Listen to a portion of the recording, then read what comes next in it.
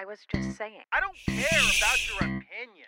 I'll tell you what I think. What's that you say? Would you just listen? I don't think so. Remember, ladies, one must not get one's knickers in a twist. Please listen.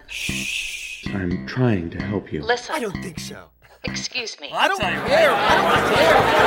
Hey! Listen. Shut up and listen.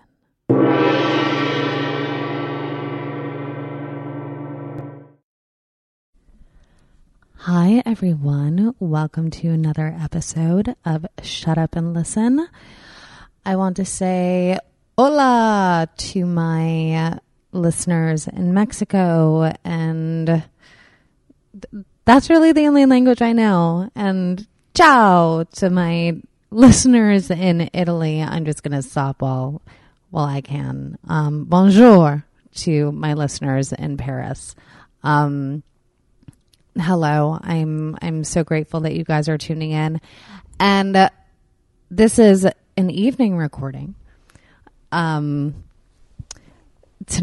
and we have with us somebody that I absolutely adore and love and respect, and she is just an all-around kick-ass human being. Amy Nicholson, chief film critic for MTV. Welcome. Hello, you're making me blush, and it's night, and you can't even tell that I'm blushing because it's dark. Hello. Hi, how are you? I'm lovely. To set the scene, we're drinking rum, and it's a beautiful evening here in Los Angeles. Mm-hmm. That is true. Amy is drinking straight rum. I have rum and orange juice because I am more of a pussy than she is. I need to have a little juice with my rum. How are you? I am good. I had to train myself to drink straight rum. It was like an active choice that I was going to learn how to like to drink straight rum. Why? I was on vacation in Panama by myself, and I was very bored, and I was staying at this hostel that was on the water, the coastline. I was in Bocas del Toro, which is kind of a hippie, strange community in Panama where there's a lot of backpackers that come through on their way to Costa Rica. And yeah, I was just sitting on this pier being bored and buying tiny flasks of rum and sitting there and drinking this rum until I learned how to like it, because I thought if I like whiskey, rum isn't that far off taste-wise if it's a really good rum. That is very true. That is very, very true. I feel like I will drink straight anything depending on my anger level. Mm-hmm. Even straight vodka, that's the one that scares me, because that's the one that all the celebrity alcoholics of the past, like Joan Crawford and Veronica Lake, just got into straight vodka. And I've always figured if I avoid straight vodka, I'm fine. Well, vodka for me is just, I like a brown liquor. Mm-hmm. I like a brown liquor. I prefer brown liquor. So whiskey, rum, brandy. I do like a good port. Port is wonderful. I do like a good port. I'm excited to go to, well, fingers crossed, I'm going to Paris this summer on my way to Prague, and hopefully making a quick little jaunt into Amsterdam. And I don't know why I associate port with Amsterdam, but I do. Yeah, I don't know why either. I think that's like 12th on the list of things people associate with Amsterdam after wooden shoes and pot and sex shops and blonde people and the Anne Frank house and Vermeers. Oh my God. I'm trying to list the 12 things I can think of before I get there. Oh my God. Will you do me a favor when you're in Amsterdam, though? Yes. Okay. So I've only been there for one day in my entire life, if you don't count the airport. And that was last summer because we had a layover, my best friend and I. And everywhere we went, we heard the song Sweet Caroline. And it was so bizarre that this felt like the number one song of Amsterdam in the summer of 2016, because that's when this was. But it just kept happening. We just kept going into bars, and they just kept playing Sweet Caroline, and the whole bar would sing. And I feel like that can't be true, but I would appreciate somebody else seeing if that happens to them. I will, and let me ask you this. Yeah. Because as far as I know, Amsterdam is quite white. I want to know if the white people of Amsterdam do the same thing as the white people in the United States with that song. You know what I'm talking about? You mean the fist pumping? No, the bum, bum, bum. Oh, absolutely. Oh, they're a very loud bum, bum, bum culture. And I find it interesting that that song is so applauded, considering that it was written about Caroline Kennedy when she was 13. It was? Yeah. She might have even been 12. What? Hands, touching hands, reaching That's out, No. touching me, touching you. Yes. Yes. Are you serious? I did not know that. Yeah, that's about Caroline Kennedy. Wait, is Cracklin' Rose about Rose Kennedy? I don't know. Now I'm trying to think of any other Neil Diamond song. That might be the limit of my Neil Diamond. Yeah, I'm not a fan of Neil Diamond. I saw a Neil Diamond cover band at a racetrack. That's about the extent of my Neil Diamondisms. It was back when Hollywood Downs. Do you remember Hollywood Downs? Did you ever go there? No, I only moved here 2 years ago to Los You Angeles. did? Yeah, I'm a New Yorker. I didn't know I'm that. a New Yorker, an East Coast New Yorker. You're in a hipster loft in downtown. I figured you just... Not by choice. Gotcha. This is what happens when you move in with your now ex and you break up a month after you sign a lease. Oh my God. I thought I was the only person who did that. Oh no. But there's like a reason I'm here. I'm like Yeah. trusting that I'm here exactly as long as I'm meant to be here, which will not be that long. Yeah. I can't wait to get out of What? downtown LA. Now the world knows where I live, kind of, sort of. Don't kill me. Oh my God. I moved into a loft in downtown LA with my ex-boyfriend. And we broke up 3 weeks, I think, after we moved in together. Oh my God, that's pretty much the same exact timeline as me. I think there's something about being downtown. I hated it and I didn't want to come home. I did not like it here. Where did you live? We lived in a little rougher part of downtown where it hadn't quite gentrified yet. In fact, I just found out that they closed down the building we lived in because it was illegal about a month ago. Wow. Because a girl that I met in our building on Facebook wrote that she was getting kicked out. But it was these really industrial lofts past the fashion district. Okay. I actually know what you're talking about. Yeah, we lived there on a corner unit, which was beautiful. It was like a 2-story loft and broke up immediately. And then the great thing was it looked so pretty that the first person who checked out the loft just took over our lease. Oh, that's and we got nice. the hell out of there. But yeah. Yeah. So I get it, moving in with somebody and then immediately breaking up. It's a really expensive, exciting time. Yeah, it's really, I mean, I think I shared this on the Lady to Lady podcast when we were talking about, I think, relationships. And I'd said, never financially support the person that you're with. Mm-hmm. Ever.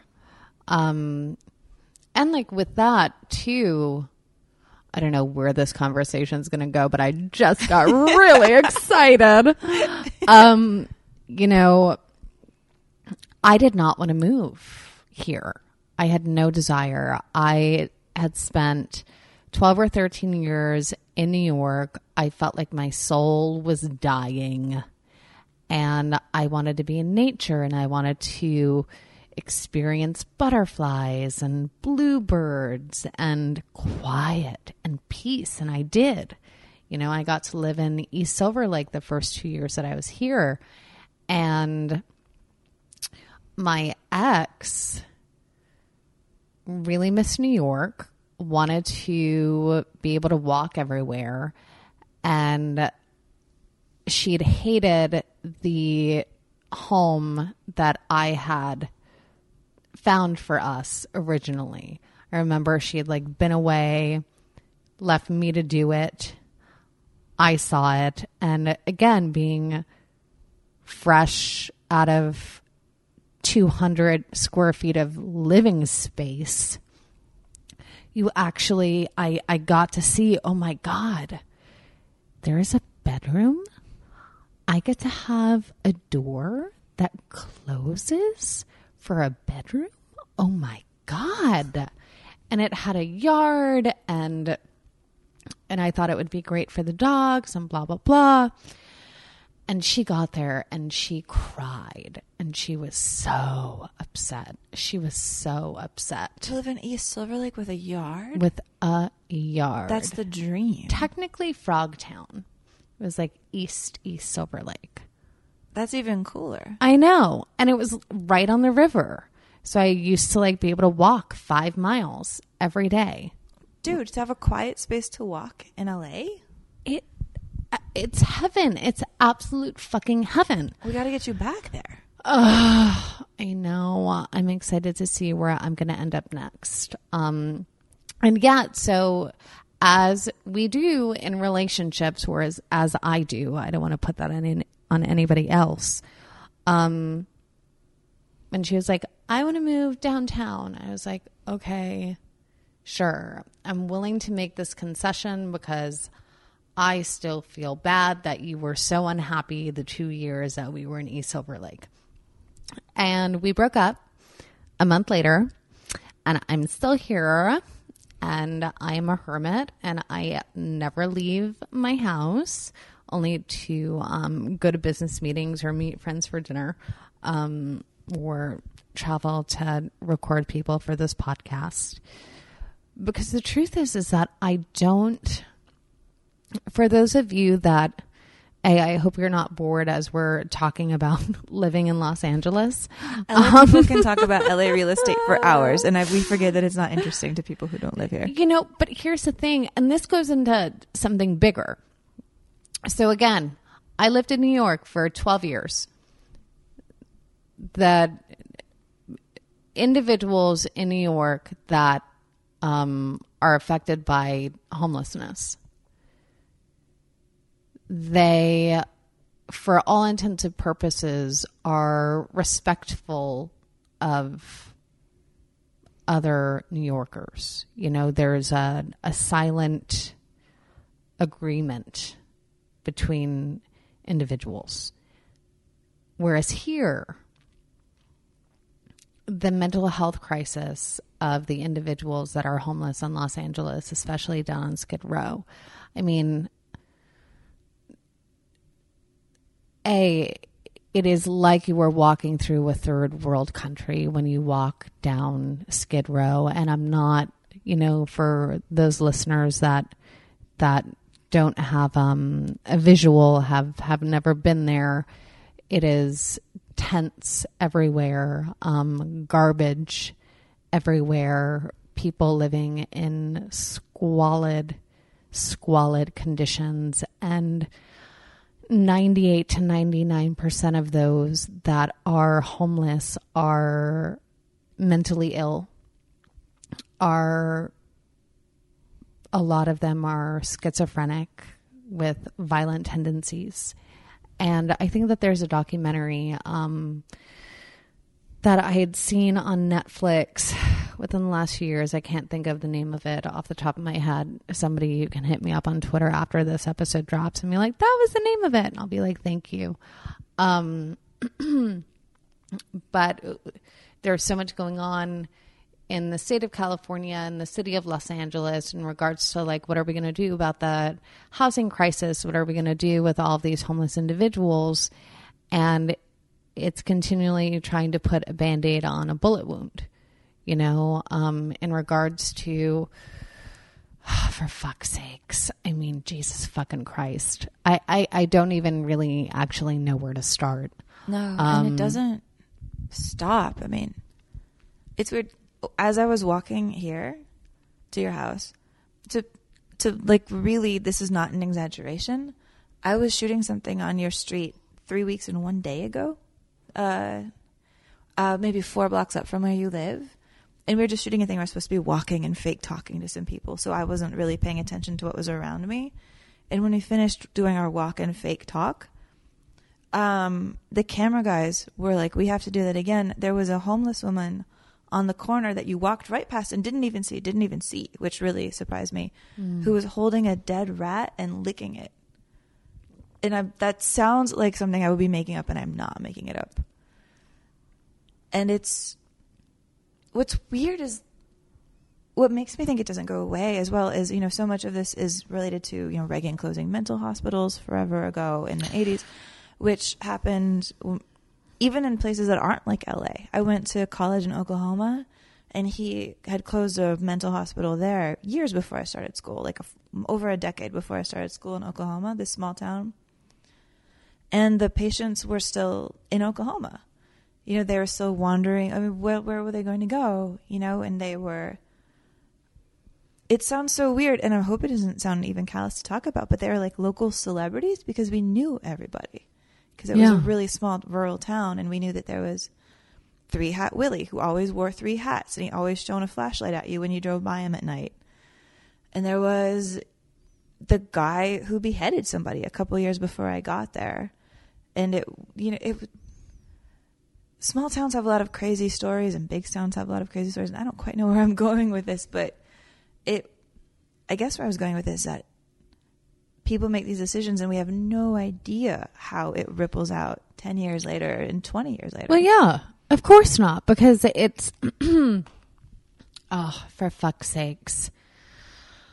I mean, the truth is that this is going to be airing in 2 weeks, which means that God knows what's going to be happening from now, May 9th, when we're recording this, to 2 weeks from now.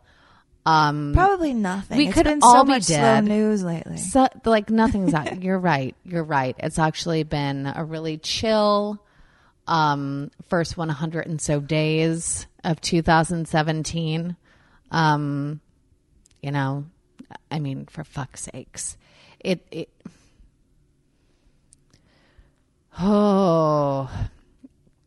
truth is I need to take a second, because I just feel like I'm going to lose my ever-loving goddamn mind. In regards to the healthcare bill, which is essentially a death warrant, and then everybody forgets that it still has to go through the Senate. That just because it's been approved by the House, it doesn't mean that we've still got a little ways to go. But it is incredibly troubling. And, I'm a pre-existing condition. I don't know about you, and the fact that in this country, we look at something like mental health as a moral failing, when you speak of, for me, one of the symbols of the Antichrist, fucking Reagan, in addition to killing millions of gay people, because he did nothing during the AIDS crisis when it was just starting. For all of these individuals that tout their Christian beliefs and talk about Jesus and talk about God, they are some of the most unchristian individuals I've ever witnessed in my life. Jesus talks about the greatest commandment I give unto you is love one another. Jesus, the same individual that was flipping over tables, because he hated money so much. He hated the collusion of money and religion. And yet, I think it was just the last week of before that we are recording this right now, when, Trump is rolling back our ability to put money back in religion, to put religion back in politics. He's blurring that line. I texted you. You're right, when the Republicans, when the GOP of the House approved the healthcare bill, because I saw that you were really mad about it on Twitter, and I loved that, and I was really mad about it. Yeah. And I was in Arkansas when that happened, and I was sitting in a conference room that was talking about feminism, And I was the jerk kind of looking on my phone a little bit Yeah. and seeing that come through and looking around this room of people. You know that moment when you get news and you know that nobody else in that room knows that news yet? Yeah. And you just want to scream? Yes. And I saw that you were screaming. Yeah. So I texted you, Yeah. which felt good to scream with somebody. Yeah. Do people scream back at you on Twitter? Like, how does that go? I mean, there's a reason that I have this podcast that's called Shut Up and Listen. You know, I have 2 bot blocks implemented into my Twitter account, which blocks a lot of individuals from being able to at me on Twitter. Whoa, like what does it look for to know what to block? I mean, God-fearing, Trump-supporting, liberty, justice, God's gun, religion, you know, and those accounts sound exactly like that. No, I've also had experiences of individuals that quote unquote shouldn't be blocked because they are fans and somehow they do get blocked. But I learned the hard way that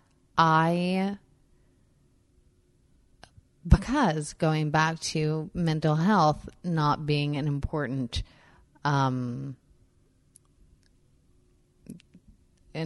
concession in this country, I needed to take it upon myself to protect my mental health and still get to be a vocal proponent on Twitter.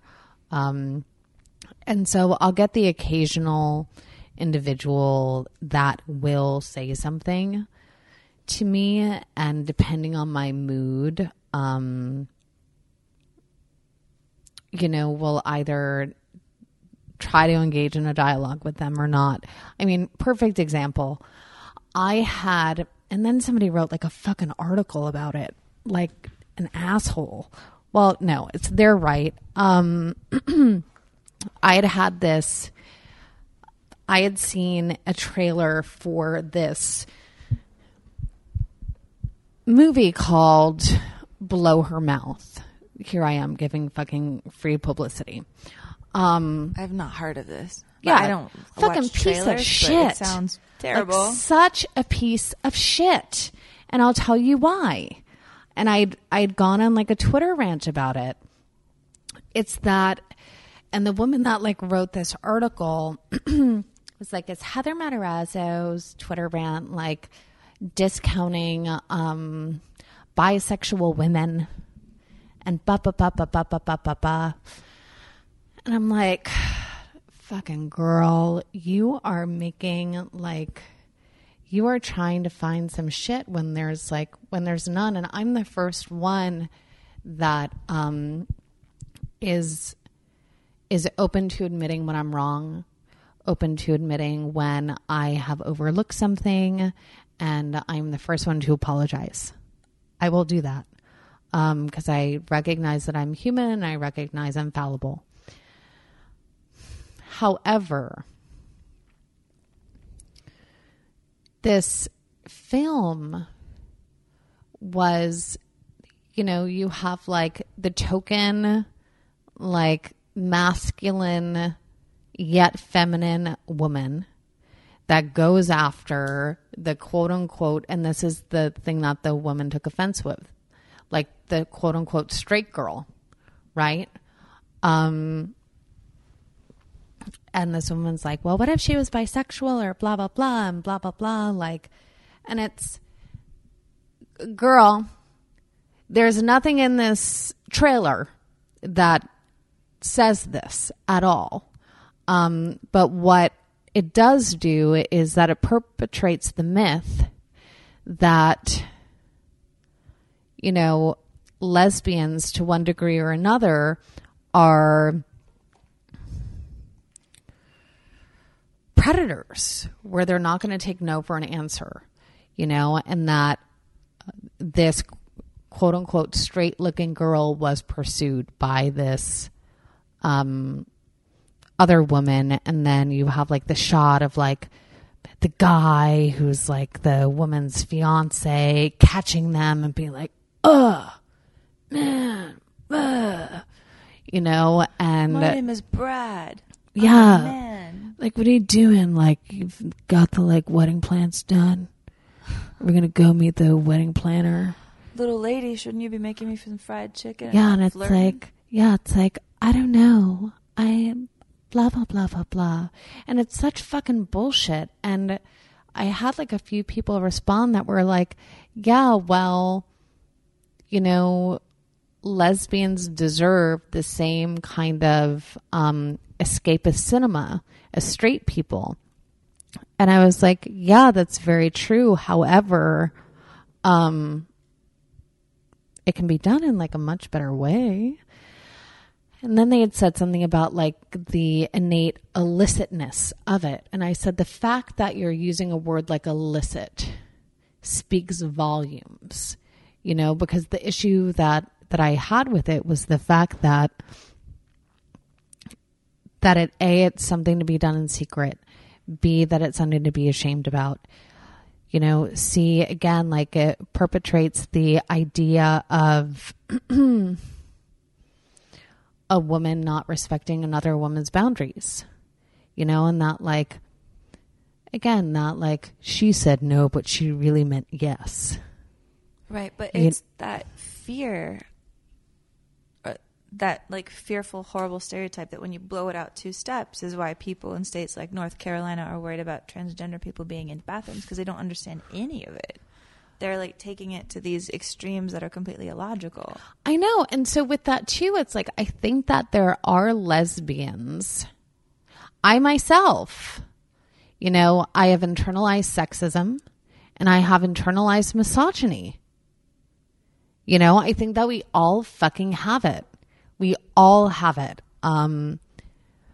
However, I feel that if you are being given the gift of being a filmmaker, if you are being given the gift of having a platform with which to share your vision with the world, you need to be fucking responsible with that. And on top of that, it's so fucking 1996. Well, that's what I was just It's going so to say. fucking tired. Because we used to just applaud films in the 90s for admitting that gay characters exist. Like, it didn't matter how bad of a stereotype it was. It didn't matter if it was Robin Williams, like, running around and screaming. But we were like, oh, thank you for admitting people exist. Yes. And that was enough. And we can raise the bar. I know. It's like, I'm not, you know, like Shirley Chisholm, I hope I'm pronouncing her name right, you know, that said, if you're not given a seat at the table, bring a folding chair. Mm-hmm. You know, and that's why I love someone like Lisa Cholodenko, who The Kids Are All Right. And if you haven't seen that movie, run out now and get it. Don't even finish listening to this fucking podcast. Well, wait, as a movie critic, I approve this message. It's because what it is, for fuck's sakes, at the end of the day,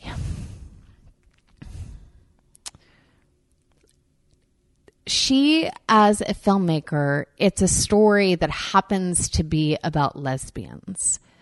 Like, their sexuality isn't what drives the plot. It's their humanity. It's being in a fucking marriage for a really long time. It's, you know, dealing with children and sperm donors and people wanting to find out who they are and knowing the truth. It's you know, rediscovering who you are in a relationship, you know, how do you separate yourself when you've been so closely joined to another for the last 15 or 20 years? It's all of those things. It's a human fucking story. Right, because I don't believe that it's illicitness that moves the needle, even though it's illicitness, quote unquote, to use their word, that gets the headlines. It's the normalcy of it. You know, like, I believe deep down, and maybe I just believe this blindly, but I believe that we're going to look at Ellen DeGeneres as being one of the most important people in terms of moving the needle in women who felt like they didn't have any like lesbian friends to feel like they had a lesbian friend, even if it was a celebrity who they never met who was on TV, but talking about dancing and talking about shoes she liked and talking about people she thought were cute and talking about her wife and talking about anything. Yeah. Talking about the viral video they also just watched. It's her just being in your house. Yes. And it's interesting though, because what I feel that this country has done to gay people is as long as they are desexualized to the point of quote unquote asexualization. Now, asexuals, I know you exist. I love you. I fucking support you. This isn't a fucking slight on you, for fuck's sakes. You know, but as long as we desexualize the LGBTQIA, are there any other letters that I'm missing? Have we added any more since I've last heard? Since Tuesday. That's another subject for another time. Anyway, it's safe, you know, because the minute that we bring sexuality into the mix, the minute that we bring sensuality into the mix is the minute that it gets demonized, and it's the minute that it gets villainized. Have you watched any of The Handmaid's Tale? I haven't yet. My boyfriend and I were actually talking about it this morning. Like, we should start watching it, and then the idea of it just makes us feel really tired. I feel like I live this. Before we started recording, we were talking so much about fear. And I feel like there's so much fear in my life. I want to watch it, and I will probably watch it. But oh my God, the idea of hitting play and just seeing life as I'm afraid it's about to become, getting played out in front of me with Elizabeth Moss. I need to do it, but there's this inertia. I feel like I need to be bribed with a pizza to hit play. And once I hit play on the first one, I'll be in. But the idea of saying, I'm already so depressed about the state of being a woman in America, can I please get sadder? I'm not 100% there yet. Yeah. I mean, I watched the first 2 episodes, and, you know, Reed did an incredible job, and I know that I feel like I have an obligation to watch the rest. And again, before we started recording, we were talking about fear, and I was talking about death,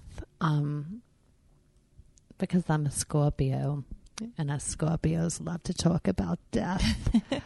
And us Geminis like to pretend it doesn't exist. But that's the thing, is that it doesn't. There really is no such thing as death. So it's not the fear of death. People don't fear death. They fear the unknown because they don't know what's next. That's true. I mean, I'm a pretty hardcore atheist, but, well, I was about to get really, I don't know if this is depressing. No, honey. Is this a safe spot? This is a safe space. Okay.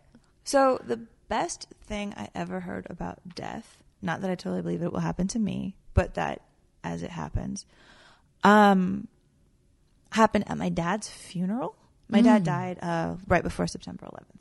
So he never got to know what happened. And I kind of wish he had. I would just love to be like, whoa, my fucking God, can we please talk about this? But he missed it by a month. But I'm sitting there at his funeral, and I'm pretty young, and I'm pretty callow. So there's no way I came up with this on my own. But my dad was a pretty popular guy. So there's tons of people at his funeral. And to put this in context, at my dad's memorial the day before, a guy who sold him a cell phone showed up. Like, he had sold him a cell phone the year before. He had been going through the obituaries. He saw my dad's picture. He remembered selling my dad a cell phone.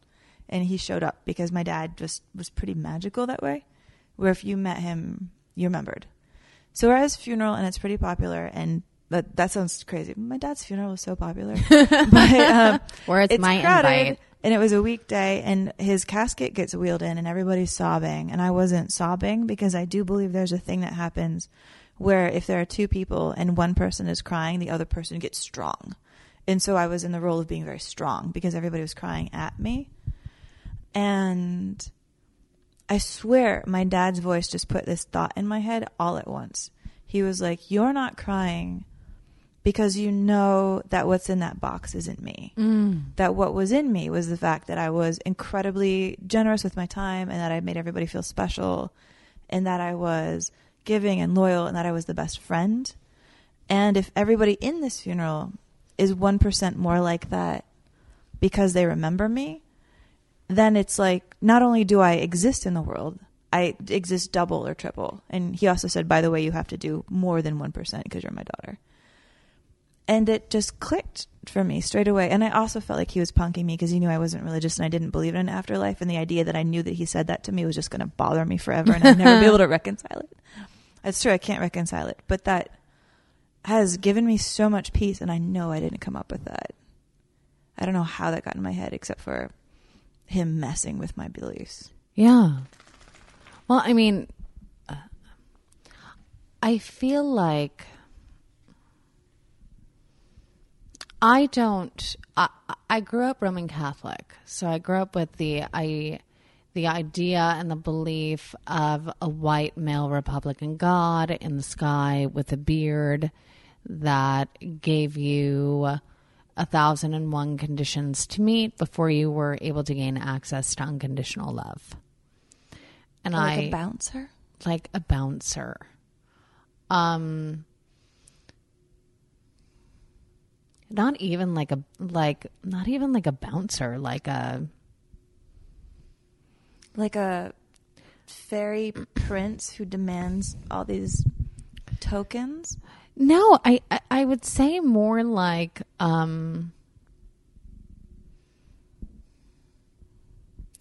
if someone's holding a gun to your head and saying do this or else. An you know, almighty kidnapper.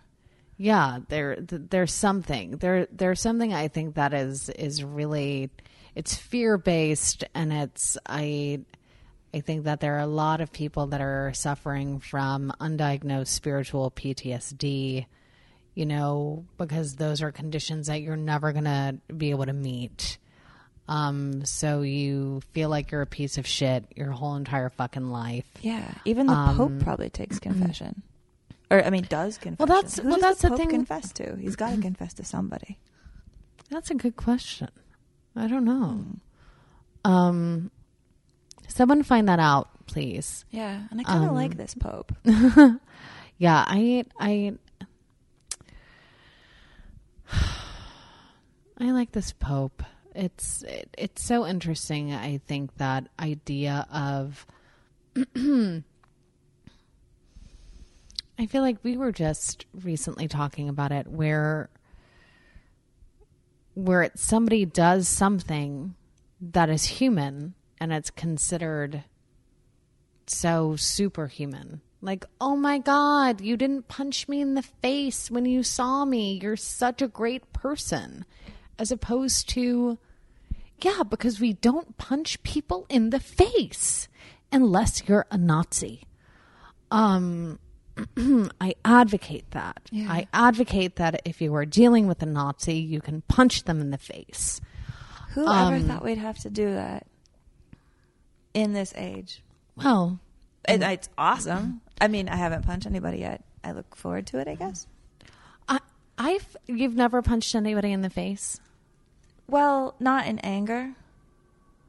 I did a female fight club once where my best friend and 2 other girls, we got in her backyard and we practiced punching each other just to know what it felt like to get punched, because I'd never been punched in my life and I was so afraid of it. What if it was terrible? I mean, of course it's bad, but what if it's really bad? And so it wound up us realizing we could take a pretty hard punch in our temple and be fine. Not great. And she punched me in my stomach once and I felt it that for 2 days probably, but I was okay. So it made me less afraid of if somebody threatened to punch me, what would that be? So I also had to punch her in the face. And it was a kind of a bonding experience, to be honest, because when you punch somebody in the face, as soon as you do it, if they're your friend, you hug them and you're like, was that okay? I'm so sorry. And I felt very, very close to them, but I never wanted to do it again. Oh, wow. I kind of recommend it, but not as a hobby. Yeah. I mean, unless you're a female boxer or Right? a martial artist or... Yeah, but we never... I feel like our bodies are stronger than we think they are. And I've always been afraid of a mugger threatening to punch me. And then to know it's like, okay, it sucks, but I'll be fine. I'm not going Yeah. to die if he punches me. Was great. Yeah. Huh. Interesting. Yeah. Yeah, I used to get the shit kicked out of me when I was a kid. Really? Yeah, I used to get the shit kicked out of me. Playground style? Yeah, like playground style. I had like a few bullies growing up. And I remember I had this one bully that used to punch me in the back of the head in elementary school, like every day on the way home from school. I don't even want to give out his name because I don't want to give him any creds. I bet he's really sad right now. I bet he has a sad Well, he life. ended up, ironically enough, turning into a skinhead. But I remember one day I just like, and I would like sit away from him, and he would like always make his way right behind me. And I remember I turned around one day and I grabbed his hair and I slammed his face into the window of the bus. Wow. And No then wonder he shaved his head. yeah, I know. And then what happened? I don't remember what happened, but I also remember like there were two, like that incident, and then there were two more. I remember there was like a boy in my school, again, when I was in elementary school, and I like brought something to like the playground, and he had like taken it from me and like wouldn't give it back. And he was such a fucking dick. And I remember that we were like, I was on one side of a chain link fence and he was on the other. And he was like dangling it, like teasing me. And I grabbed his finger and I pulled up and ended up breaking it. Whoa. I know. And then I got sent to the principal's office and it was like a really big deal. Did they hear your side of it though? That he was... That's the thing. There is no fucking side. Yeah. Like there is no fucking side. And like it makes me think of that line from Welcome to the Dollhouse where Dawn's mom, like when Dawn's like, I was fighting back, and her mom's like, who told you to fight back? Like, who told you to fight back? And I never felt like I had any advocates. So I always felt like it was, even though I was like really tiny, I was like so tiny as a kid, I was really fucking scrappy. Like really fucking scrappy. Like, don't fuck with me. Yeah. Like, I'll fuck you up. Don't fuck with me. And I remember like, and it was either 9th or 10th grade, there was some girl coming out of gym class and she was like, she was like a fucking bitch. And she had said to me like, what are you looking at? And I was like, not much. And I find this like with like females. And this is like one instance where like, when I was a kid, my dad would like tuck me into bed, and like before bed, he would like be like, all right, we're going to box. And he taught me how to box, you know, and he'd be like, jab, jab, jab, jab, jab, jab. Come on, uppercut, jab, jab. So I learned how to fucking punch. Like I really learned how to fucking punch. And so when that girl came at me and I was like, not much. And she like did that like windmill slap that a lot of like ladies do. Yeah, the Jerry Springer. Yeah, like the like windmill slap. And I remember her like catching like the back of my head.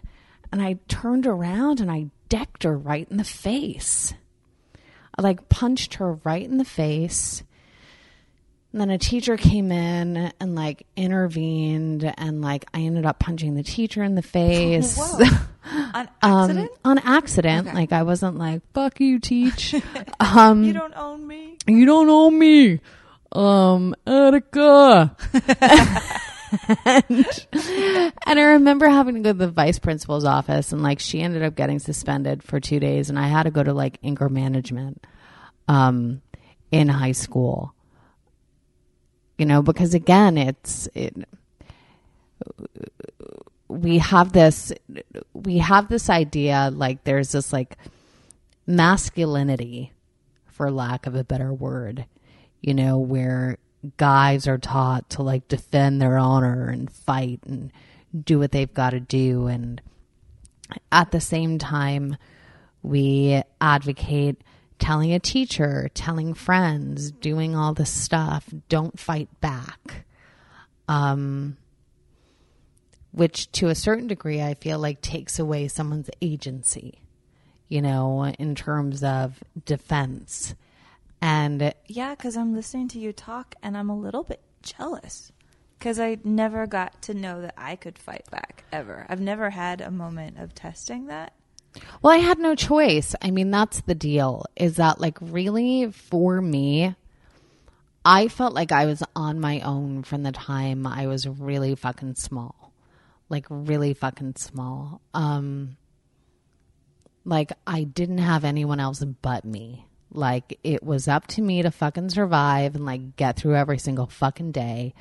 And I knew that I didn't necessarily have anyone in my corner, and I didn't necessarily have, you know, a safe, trusted person that I could go to. And that, you know, while I couldn't defend myself in regards to my home life, you know, I most certainly could defend myself on the school grounds, you know, and that you picked the wrong day to fuck with me. Like you picked the wrong fucking day to fuck with me. And again, I don't advocate violence just for the sake of violence. However, I do believe that somebody has the right to defend themselves. And I like hear myself saying this, and it's making me think of like the Second fucking Amendment and individuals that are like, I got a right to defend myself from the Second Amendment and the guns and blah, blah, blah. Which their version of defending themselves always sounds like picking a fight. Yeah, and also because it historically what the Second Amendment is about is not what it has been. What's the word I'm looking for? It's been morphed into something that's so incredibly ugly, and that idea of I wish that we would just get rid of guns and we could go back to swords. Yeah, just get rid of cannons, get rid of everything. Just look into the eyes of the motherfucker that you're killing. Yeah. And maybe we should have to do that with our chickens, even though I eat a lot of meat. I mean, is it Chris Rock who had that joke that if we can't get rid of guns, can we please illegalize bullets? Yeah, yes. Where it's like, this is a $10,000 bullet.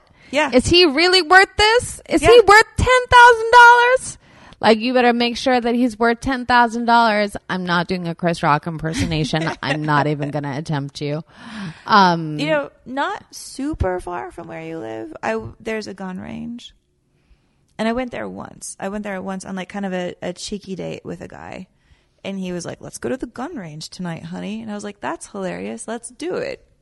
And we went there, and I thought it would be an ironic night of, look at us, we shot guns. Mm-hmm. And what I realized when I got into the gun range is that I am terrified of guns in a way that I didn't even know I was scared of guns. And that I didn't want to touch the gun.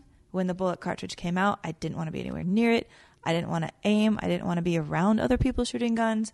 And guns were not for me. And I was tiny bit disappointed in myself because, you know, there's those things in movies where I was just watching Fatal Attraction today, which we'll talk about that, you know, on a different podcast. But I was watching it because on Amy's podcast, The Canon, we're going to talk about Fatal Attraction. Shameless plug. But there's a scene where Anne Archer grabs a gun. And I've always thought, would I be able to grab that gun and fire? And I always figured probably.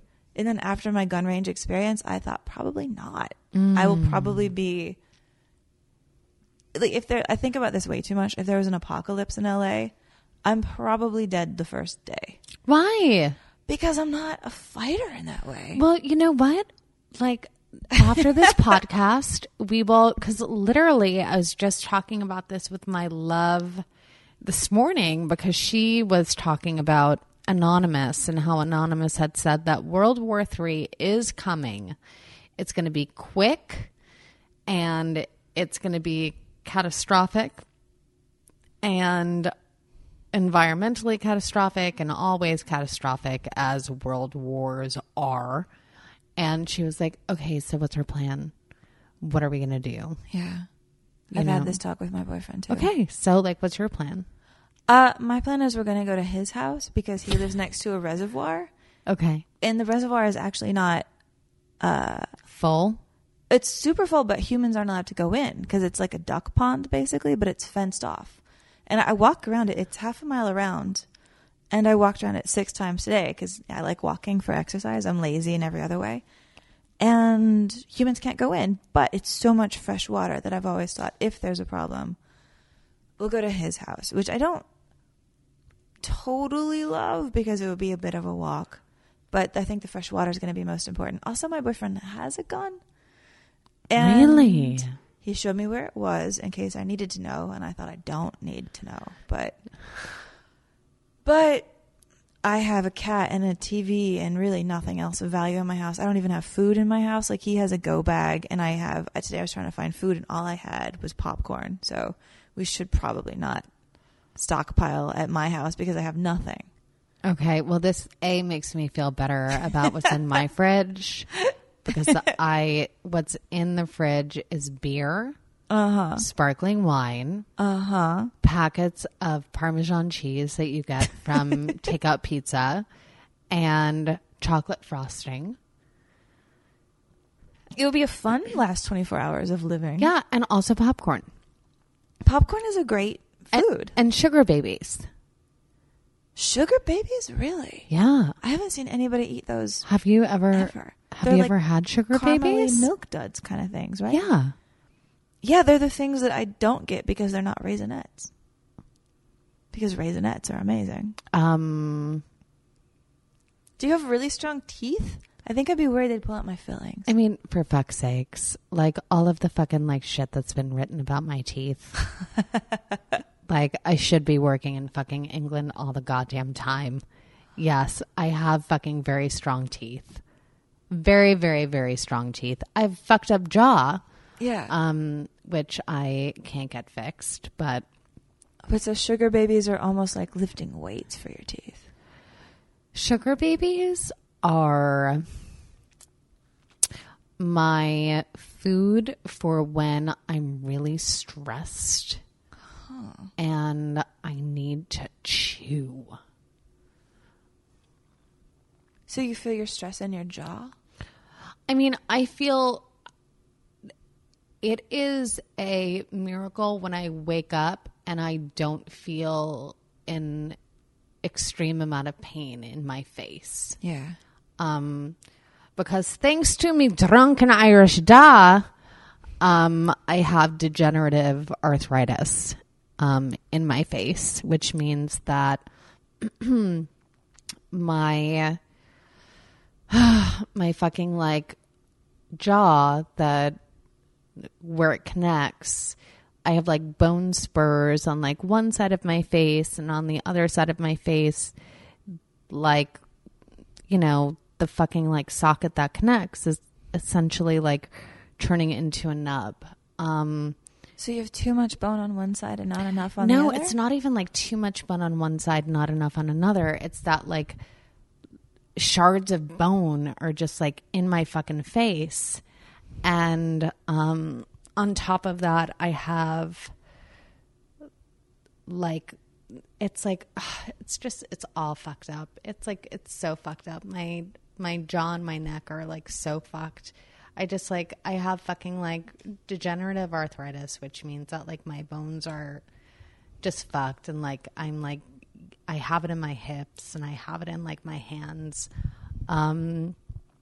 And In your hands? yeah, I have it in my hands. I have it in my hips, which can make sex on occasion really painful. And I have to be like, stop, so I can fucking like pop my hips. There's nothing sexier than that. There's nothing sexier than being like, okay, baby, I know that you're really close, but I need to stop for a second because I'm in a lot of pain and I need to pop my hips, which is why I'm really grateful for medical marijuana. Like, really, really grateful. So are they going to cure this, do you think? Are they working on a cure for arthritis? Dude, I mean, we got so much stuff to cure. there's so much stuff to cure. But it just feels like we could lubricate it somehow, right? Like you could just inject a silicone. I have no idea what I'm talking about. I don't fucking know. I've done like everything that like I can do. I was like in the process of getting my jaw fixed. I was going to have to like have double jaw surgery. But that costs between $40,000 and $50,000, and it's not covered by insurance. It's not. No, definitely not SAG. Like TMJ is not covered unless you have like specific things to show, which I did. Yeah. And with that, then they totally fucked me around and fucked me over, as all insurance does, because insurance companies are the devil. And it was like, fuck, I don't have like fucking $40,000 lying around to like No, that's like get my 2 fucking jaw fixed. cars. Yeah, that is 2 cars. Or it's like 5 cars if you're like a reasonable person. Yeah. And so like what ups, and like I don't even mean, again, I was just talking with my love tonight, and I was like, I hope you don't think like I sound like such like a whiny bitch, like, and she was like, you never complain, like blah blah blah, but like it really is, it's so painful on a daily basis, and I've gotten so used to it that that is only when it gets like really bad that I'm like, fuck, like, oh. And there's our daily message from Tagalong. There's our daily message from Tagalong. She's been so good this whole entire night. Oh, she's back. She's calm. She's back. She's calm. She's good. But yeah, like, and again, like full circle, like the health insurance of this country, like is so incredibly fucked. I mean, I'm like a fucking pre-existing condition up the fucking wazoo. You know what I mean? Like, I mean, we all are. Like, I heard that it's weird. I almost feel scared saying this out loud, that like bulimia is considered a pre-existing condition. And I was bulimic in high school. You know, it's a long time since high school, but like, do they know that? How will they find out? What will that ever mean? But have you ever put it on an insurance form? I think I did in college once or twice because I didn't know it was a big deal. Like, what else? Because I was just like, I'll be honest, my doctor should know everything about me, no, including fuck like this that. like They should know semester nothing. Dabbling. They should know absolutely fucking nothing. I thought at first, because my mom was like a hypochondriac, so I thought you should just tell people everything. Everybody should know everything. And then I didn't know what any of that meant. I didn't know what it would do. Yeah. So essentially what we're advocating is lie on all of your insurance forms about everything, so they don't think that you have a pre-existing condition. Hide the fact that you have a vagina. Just pretend you have a penis, because that way then you'll get covered and you won't get hit with insane fucking medical bills. You know what's so essentially weird? I didn't realize how weird we were until I was 19 and I studied abroad in Sweden for a semester. And at the time I was on Depo-Provera, which I do not recommend. What's that? Depo-Provera it was a birth control where you got a shot every 3 months, and it just sterilized you, I suppose. It made me incredibly moody and I cried all the time. I hated it. But I had started taking it for this boyfriend I was dating, and I was halfway through it, so I just continued trying to take it in Sweden. And so I showed up to the doctor, and I just walked in, and they injected me, and then I left. And I was like, don't I need to sign anything or pay anything, or what am I doing? And they're like, oh, go home, you're fine. And that was my first glimpse that we did it weird. And I love that you use the word weird. Because it's not weird. It's fucking inhumane. That's what it is. It is inhumane. Our fucking healthcare system is inhumane. And I swear to fucking Christ, every single person that said yes to the fucking overhaul of the Affordable Care Act. Yeah, I really hope that they all get stricken with an incurable disease that fucking makes their skin fall off and is so incredibly fucking painful. Yeah, they can fucking pay for it. You know why? Because they're exempt. They are exempt from what the rest of us Americans are going to have to fucking pay. And here's the deal, like, I have health insurance through SAG. And there was a time, like back in like the mid 90s, where I didn't have to pay for health insurance. And then all of a sudden I did. And, you know, you have to work a lot of days to even qualify for Plan 2. And you have to make a fuck ton of money to even be considered for Plan 2. And that doesn't include mental health. It doesn't include vision. And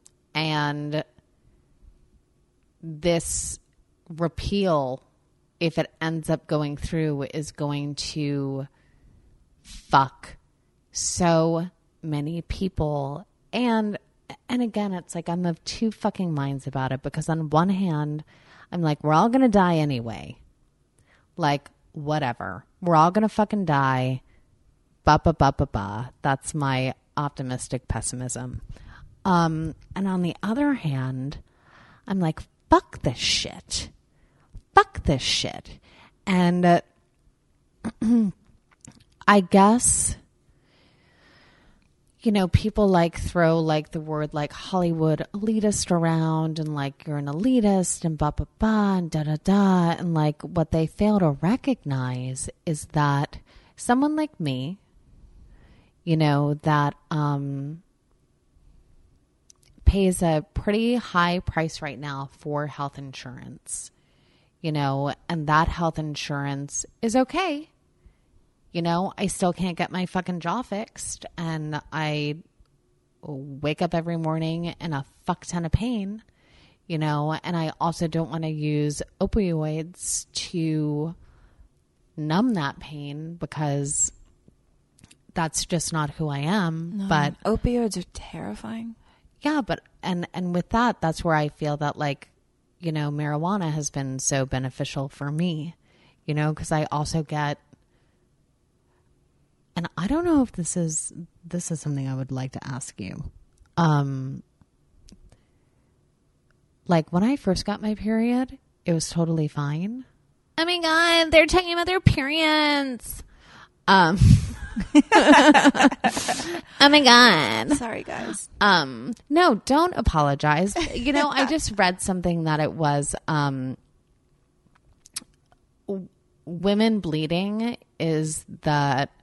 women bleeding from their periods is the only kind of blood that doesn't come from violence, yet it's the most vilified. Yeah, we're going to have to burn that couch that you're sitting on if we want to be in fulfillment with the scripture. Yeah, well, what else? It's fine. I hate this fucking couch. Side note. It wasn't my choice. What else? I can't wait till we don't have to have them anymore. Periods? Yeah. Well, here's the deal. Like, my period was totally fine. I would get it for like a few days, minimal cramping and what else. And then after I turned 30, and really within like the last few years, not only am I bleeding so much more, but it is so fucking incredibly painful to the point where I don't know if I'm going to shit or if I'm going to vomit. Whoa. It is so fucking painful. After I turned 30, sorry. my boobs went from a B cup to an E. What? How did that happen? I don't fucking know. It was like the universe being like, happy 30. Welcome to your dirty 30s, bitch. Yeah, like my tits got huge. My ass got bigger. And my period cramps got so much more intense. My PMS it went from like 5 days before my period to about 10. Wow, that's a third of a month. I know, to the point that depending on the month, if I was like, let's say 10 days from my period right now, I wouldn't have been able to hug you tonight. No. Like, my tits get so fucking, like, I can't even. So I want to know, like, hey, is it just me? Like, what's your experience, Amy? I've found out that mine are shorter in duration, which has been nice. I feel like they were terrible when I was a kid. And it's so interesting what you say about your boobs getting bigger, because when I was a little kid, my mom would tell me all the time that she had been an A cup, and then when she hit 24, she immediately became a large C. And my whole life I was like, oh, I guess that's going to happen to me. And I had wrapped my head around it because I was pretty flat-chested as a kid. And I remember being maybe 19 or 20, and my friend who was even flatter than me had those little chicken cutlets, and putting them in and being like, well, this is what it'll be if I'm a large B. And thinking, I don't know if I like it. It didn't look right on my shoulders. And then not getting boobs and being super relieved. Because I'd been waiting for this moment when I would have to carry them around. Huh. And just to feel like I dodged a bullet and never had to get breasts that I still wear basically a training bra. Oh my God. And it feels, it's like not that sexy when you're with like a boyfriend for the first time or a partner, and you're like, they're fumbling for the clasp and you have to say, oh, I don't actually have bras with clasps. Because I don't need them, and it's sort of nice just to wear a t-shirt basically and feel like that's all you need. Oh, that's nice. Yeah, I feel very aerodynamic. That's really nice. Yeah. Yeah, no, my tits got huge. Overnight? What was that even like? Did it hurt? I mean, like, no, I remember, like, I turned 30 and then for fuck's sake, I'm not even, like, wearing a push-up bra and you can, like, see my fucking cleavage. Whoa, I've never had cleavage. Yeah, like, you can fully see my cleavage. And I remember I had, like, gone to get new bras, which is like a rarity for someone like me because I hate going shopping. But like, I feel like I just like needed new bras, and I went to the store in Los Angeles, and I remember getting measured, and she was like, oh, so you're an E? And I was like, I'm a what? Wow. What do you mean I'm an E? And she was like, yeah, you're an E. And I was like, so is that like French? Is that like American? Is that like E? And she was like, yeah, you're an E. And I remember feeling on one hand such a sense of pride because I was like, yeah. And on the other hand, I remember feeling like, oh my God, I have the hugest tits. Like, holy fuck. Did it like, change how you dressed? No, because for me, and this is really interesting. You know, I've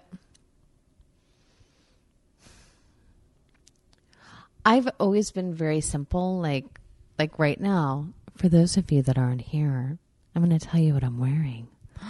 I'm just like, I'm wearing jeans and I'm wearing a tank top and I'm wearing a sweater. And like the tank top like isn't revealing. It's just like a regular fucking tank top. You know, it's like not tight. It's not like let me show off my bod. It just is what it is. And so it didn't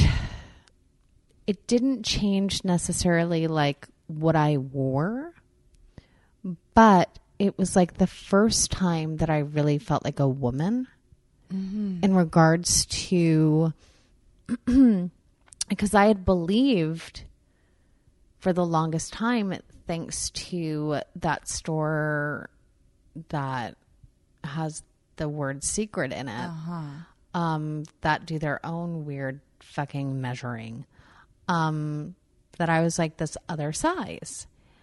But I always felt like, uncomfortable in their bras. Like, I don't know. Have you ever been to Bras by Jeanette? Do you know what that is? Are you wearing a Bras by Jeanette?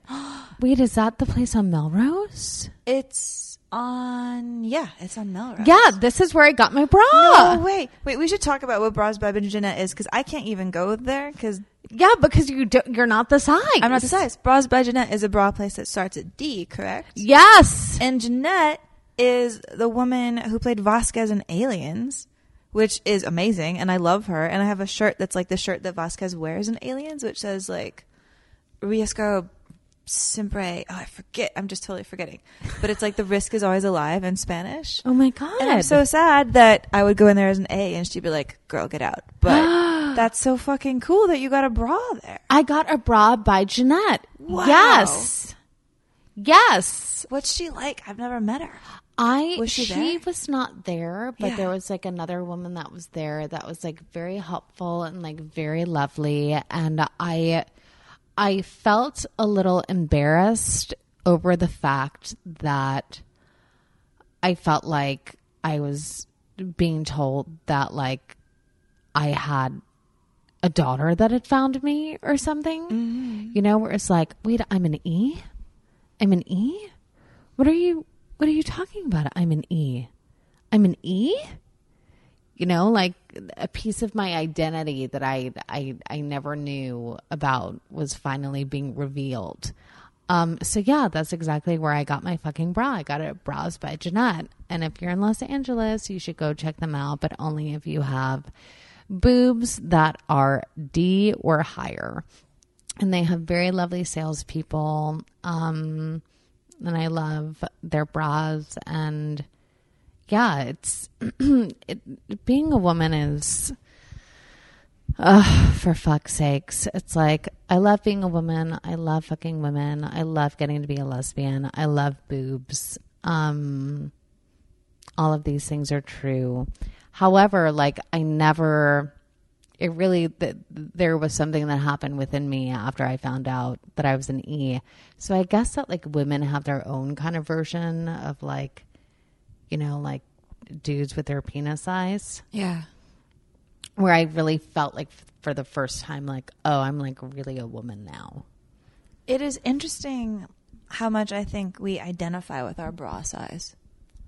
You know? And then I feel that I'm fascinated by women. Like, I have a good friend, and I cannot say her name, but I have a good friend who is smaller than me, and she's always wanted implants, and I think she's so perfect as flat as she is, because she has a really cool fashion sense. Yeah. And she can wear very low-cut, tight things, and they don't look, you know, like, they don't expose anything. It's sort of like Julie Christie in Shampoo, who I love, because she was, you know, she doesn't have the largest frame, but she's wearing these, like, slit-to-her belly button shirts, and she looks fantastic. Yeah. And I can't understand being in my friend's body and looking at her body and looking at the clothes she wears and thinking, I want this to be different, because it's so perfect the way that it is.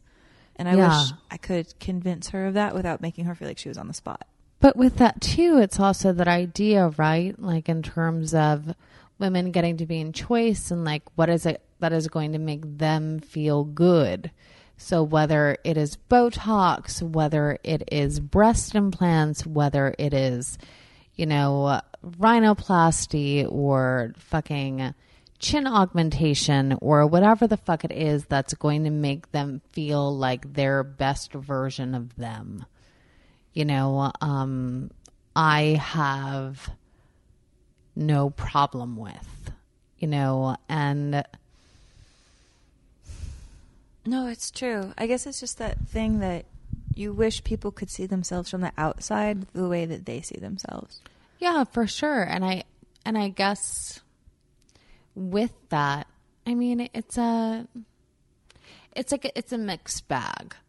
Like, I remember, I literally heard myself say, my inside voice, are you really going to go there? And I'm like, yes, I think I am. I think I am going to go here because I'm honest, sometimes to a fault. But I remember like being in like this relationship where the person that I was with continually desired that I would be someone other than who I was, you know, Personality wise or physically? personality and physically, you know, like go to the gym more. Oh, You know, like you're too soft. Like if you just like worked out more or ate better or like I'm not attracted to who you are.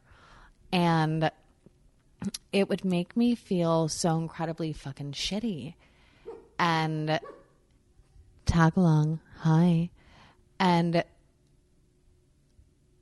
you know, I hate the gym. I hate the fucking gym. I fucking hate it. Yeah, I think same. it is so fucking stupid. I hate the fucking gym. I feel like if I want to get a workout, I'll just fuck. I'll go on. I'll leave the front door. I'll put some sneakers on. I'll leave the front door. Yeah. I don't like this is LA. I can't wrap my head around the idea of driving through traffic to a place to then work out and then have to drive home. It just seems like such a waste of time. Yeah, I love to walk.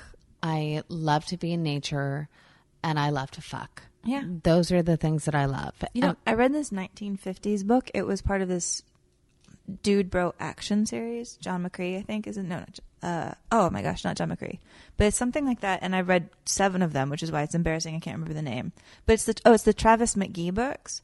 And Travis McGee is like this private investigator in Florida, and he's a badass and whatever. He's a Jack Reacher type. Yeah. But he said in one of the books, all a man needs to be in shape is to walk 20 miles a week and then do a couple push-ups. And I thought, that's exactly all I would ever want to do. You know, figure out how to get 20 miles of fresh air every week, which I always fall short of. I never get quite 20, but it's a dream. Yeah. And do a couple push-ups. And that's it. And not ellipticals and not yoga. And my boyfriend and I fight about this all the time because he goes to the gym 4 or 5 days a week. Yeah. And he boxes and does yoga. And he's always like, you would be so happy if you went to my gym. And I think, no. Yeah. But yeah, I don't know. I'm like giving you this face right now, which is like somewhat of a scowl because I'm like 1950s, like fucking like all a lady needs is 20 miles of. But the 50s were so correct. I was just reading this book. It's from 1974, and it's the Vogue beauty book. And they knew all the shit that we're talking about like it's new today. You know, Vogue beauty book is like, hey, don't eat carbs in 1974. They're like, just don't. And I remember like living through the 80s when I was a vegan, not in the 80s, but I was a vegan like way after that when I was in college and eating a bunch of carbs because it was when it was like the last year of carbs being healthy for you and gaining 20 pounds because nobody knew carbs were bad yet. But I guess they did know. They just forgot. But I guess that also goes to this, right? The idea of if you look at the Renaissance, right? And you look at Venus de Milo, and you look at the Rubenesque women that were voluptuous, that were full, that were sensual, that were like just full of life. And then you have images of Twiggy, and you have images of whatever the fuck it is. You know, I feel like women's bodies have been regulated for such a long time in terms of what they should be, what they should not be, as opposed to what is it that feels good for you? Yeah. Like, what is it that personally feels good for you without bias without shame, without you should be, you know, like X, Y, or Z. That would be, I've thought about this a lot. If I could get in a time machine and go back to meet 12-year-old me, who was incredibly freaked out about her weight all the time, I would tell her that what I would learn as I grew older is that every human body has a body type. And that the body type I was never going to look like Cindy Crawford. Yeah. It just wasn't. And there was no amount of self-punishment I could do that would ever get my legs to look like that, because it wasn't going to happen. Yeah. And just to relax, and that it was going to be fine. Yeah. And I didn't know that. I really thought, probably until my 20s, that if I just did it right, that we were all able to gain that type of body. And what I've kind of learned in my wisdom and old age, is that I believe most human bodies have a weight and a size, and they're just calibrated to that. And you can fuck with it.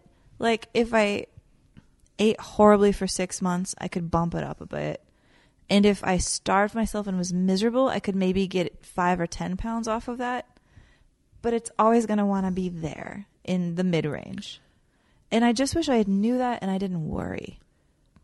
Well, yeah. And I'm probably I probably weigh like 136 pounds right now. And it's interesting because I remember my dad who I love, you know, like, God rest his soul. But he had like his own fucking eating thing that he then, you know, put onto, you know, one of my brothers Onto a brother where I remember him saying to me, like, he would always comment about my weight. He would always, always, always comment about my weight. And there's nothing worse than anyone commenting on a woman's weight, but especially when they're going through adolescence. And your body is all over the place. Body's all over the place. And I remember being in my mid-20s, and I had just gotten into a new relationship, and it was unlike anything at the time that I had ever experienced. And I couldn't eat. Not that I didn't want to. I tried. I just couldn't eat. And I remember I got down to 102 pounds. Oh my gosh. On your height? That's so my little. height. Yeah, but here's the kicker. Everybody was like, oh my God, you look so fabulous. Like, what are you doing? You look so great. You look amazing. And there's press photos of me from that time where I literally, you can see my spine coming out of my back. My God. And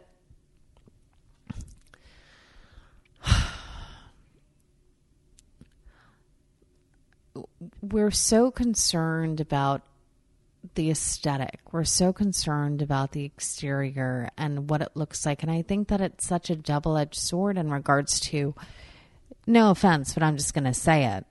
You know, you have someone like Kevin James, you know, who's an unattractive, middle-aged, pudgy dude that is married to fucking Lisa Remini. Yeah.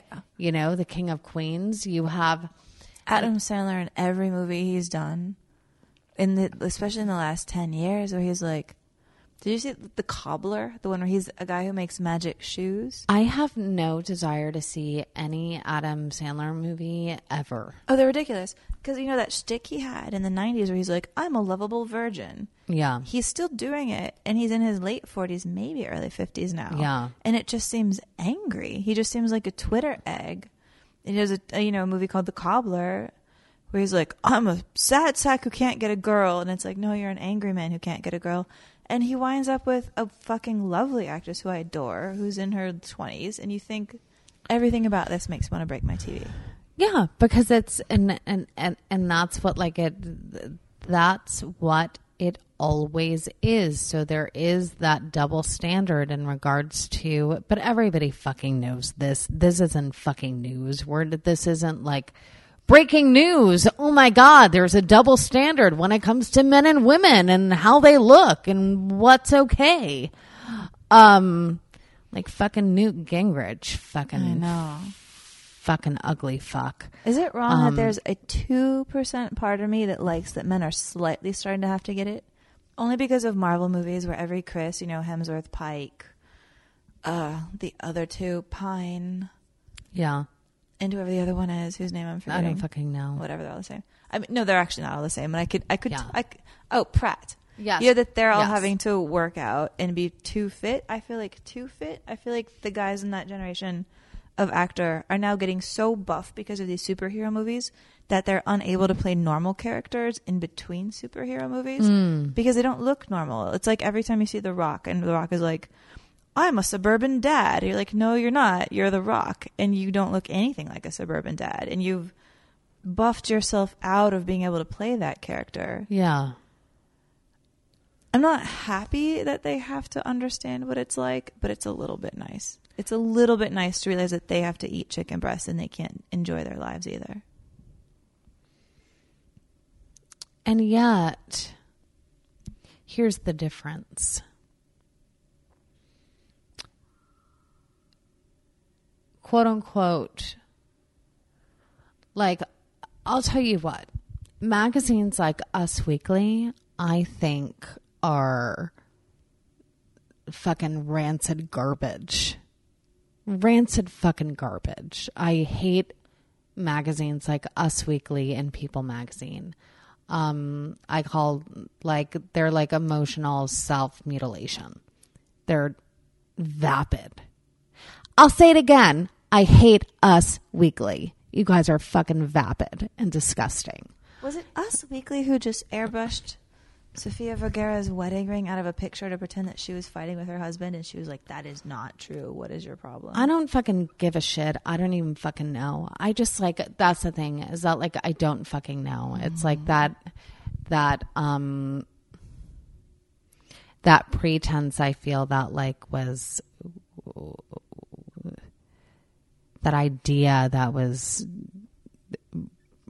put into my head, like, in my 20s, in terms of, like, you have to be nice to, like, blah blah blah, and you have to be careful about what you say. And, like, I don't really give a shit, because here's the deal, is that I guarantee you that most dudes aren't like, oh shit, like, my girl's expecting me to be like Chris Pine or like fucking Helmsworth or like whatever the fuck. You know what I mean? Mm-hmm. However, girls definitely think that they need to be whatever the fucking flavor of the month is in terms of how they should look. And it started at such a young age. Speaking of which, I'm going to call this fucking bitch out. That, like, I called out on Twitter, and I'm going to call out again right now on this fucking podcast because it really pissed me off. Yeah. Kirsten Asuna, who's the correspondent for The Insider, had written this piece about a 13-year-old Millie Bobby Brown from Stranger Things that she labeled under the worst dressed, saying looks comfy but lost in a shapeless white dress with cowboy boots. I mean, I want you to just, like, look at this photo and just tell me, like, does she look... I saw pictures of her this is from the MTV Movie Awards. Yes, she looks beautiful. She looks, actually, I thought she looked very modern and grown up. She's wearing a very bold, almost artistic, hi, this is my art show. I'm in Soho. Look at my paintings. She looks beautiful. White dress. And also, she's 13. She looks like the princess in the Neverending Story. She's 13 fucking years old. Kirsten Asuna from The Insider. Yeah. I'm going to fucking call you out again. Because here's the deal. Like, if you feel that it's okay especially as a woman, to do that to a 13-year-old girl. Doesn't she remember being 13? Well, fuck that. I mean, if I had a camera on me when I was 13, I did. I know you did, and I don't know how you did that. It blows my mind that you survived and became a cool person. I really think killed. I would have died. I killed myself, and you were talking to a ghost. This is all figment of your imagination. Everybody else. When I think of angry 13-year-old me in a Yaga shirt, like, oh, I'm glad that there are no public pictures of that. Yeah, and it's you know, we vilify and we demonize. I mean, we elected a fuck nugget to the supposed highest office in the land, In the world, almost. like I just and so you know, there is that fucking double standard where it's like girls, mothers that are talking about fucking diets in front of their fucking children and like ba ba ba ba ba ba ba ba ba, and yet, you know, we as a fucking country that waste an exorbitant amount of food on a daily basis, yet, you know,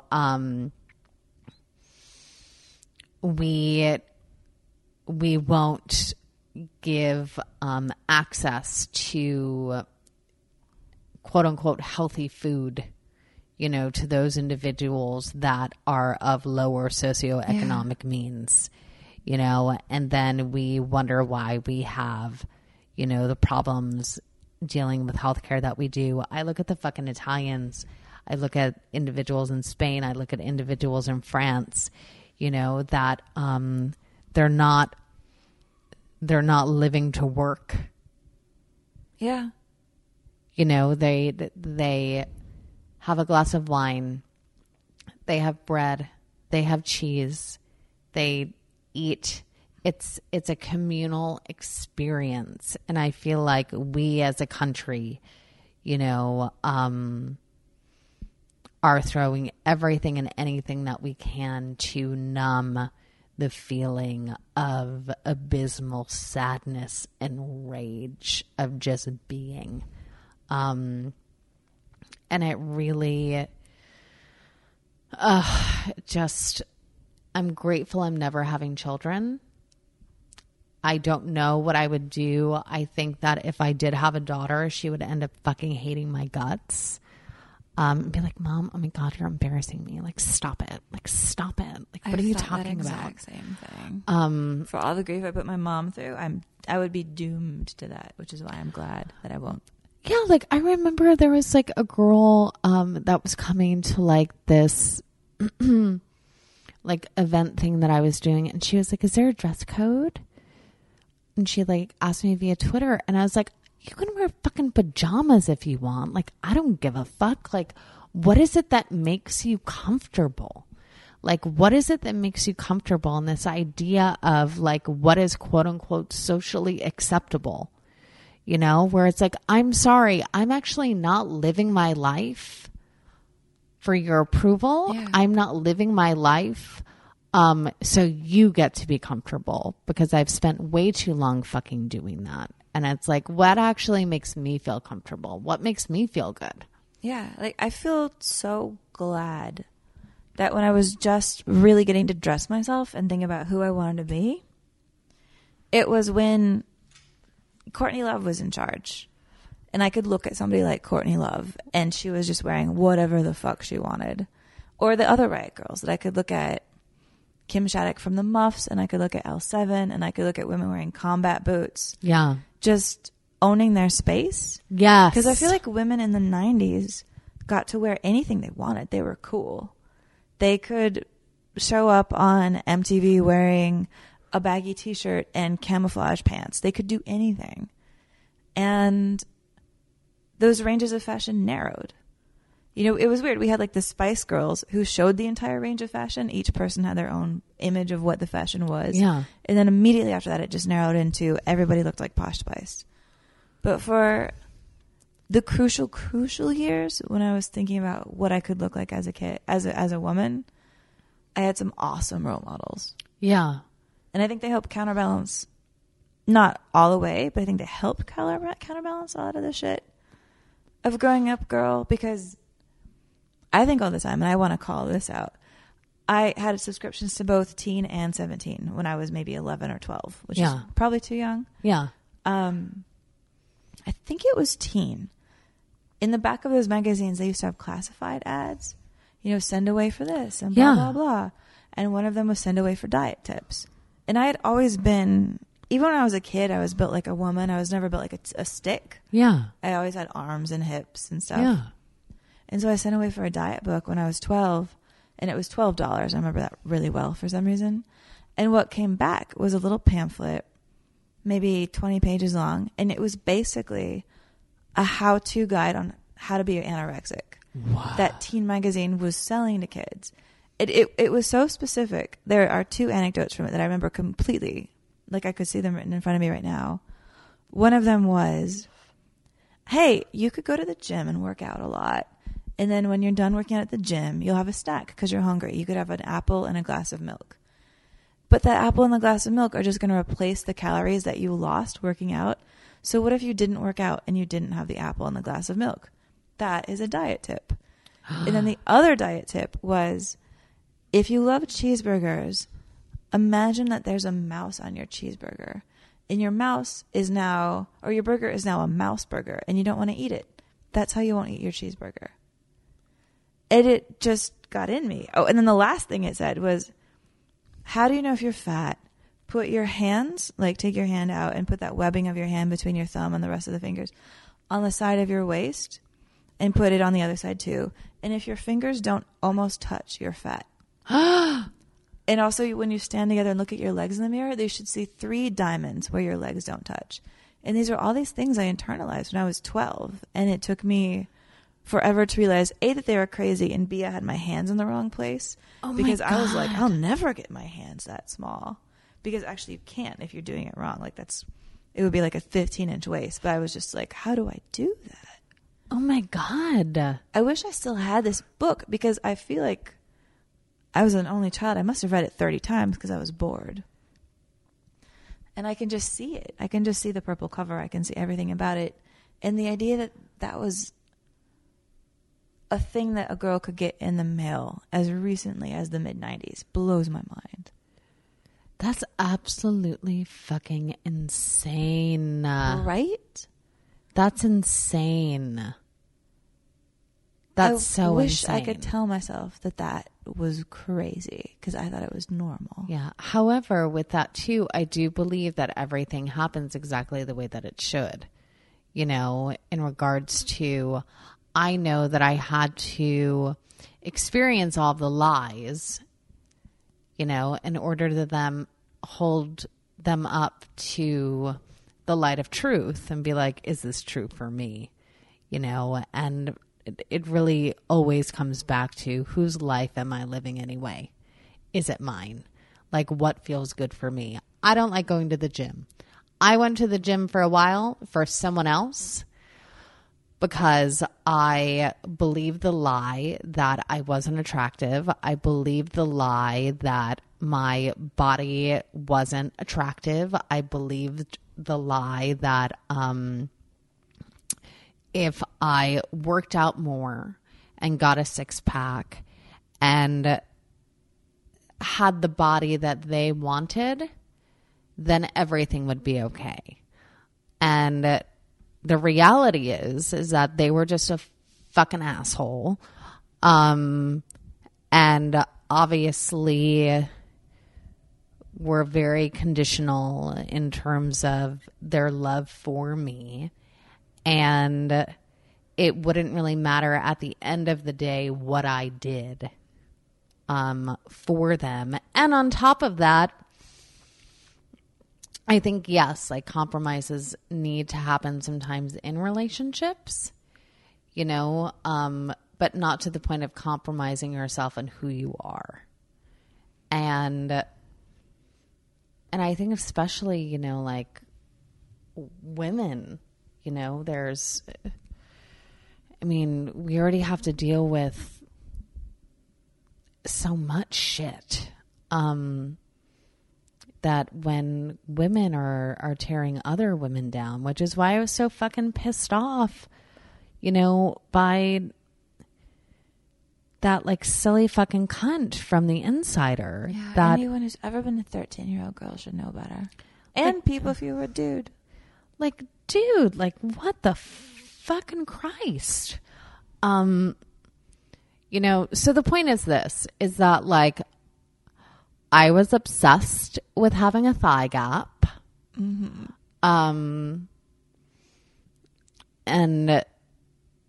now I'm more obsessed with closing the wage gap. Yeah. You know what I mean? Because here's the deal. It's like I've got fucking hips. I've got tits. I've got an ass.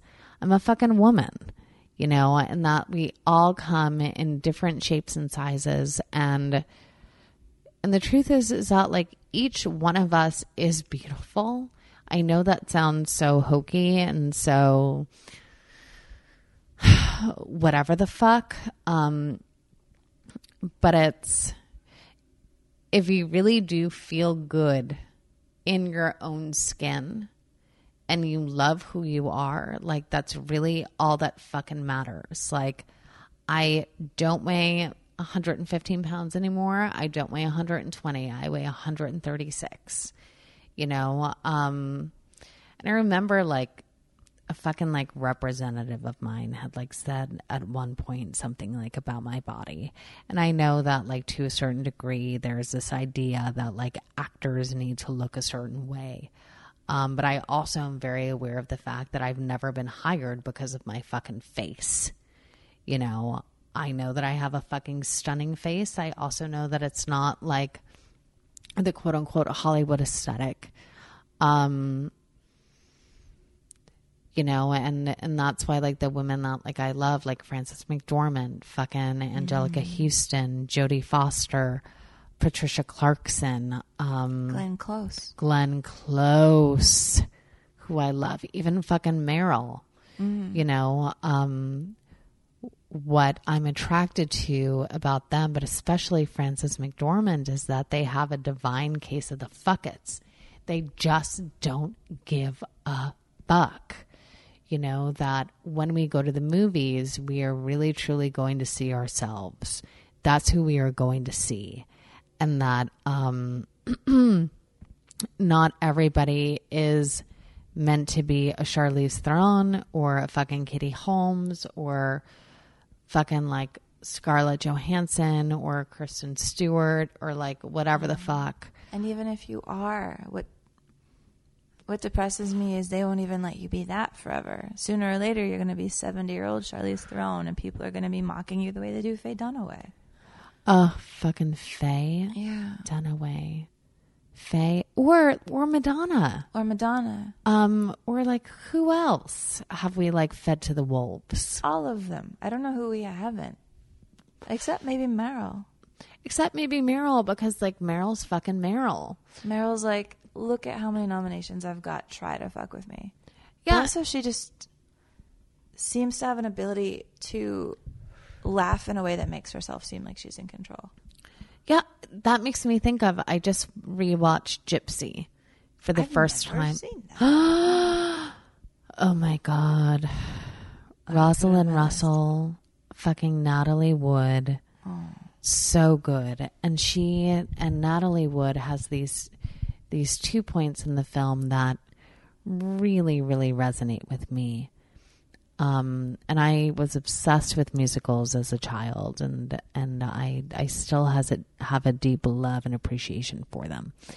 And you know the story of Gypsy, though, right? Mama Rose and and so Louise, who becomes Gypsy Rose Lee, who was a famous striptease artist.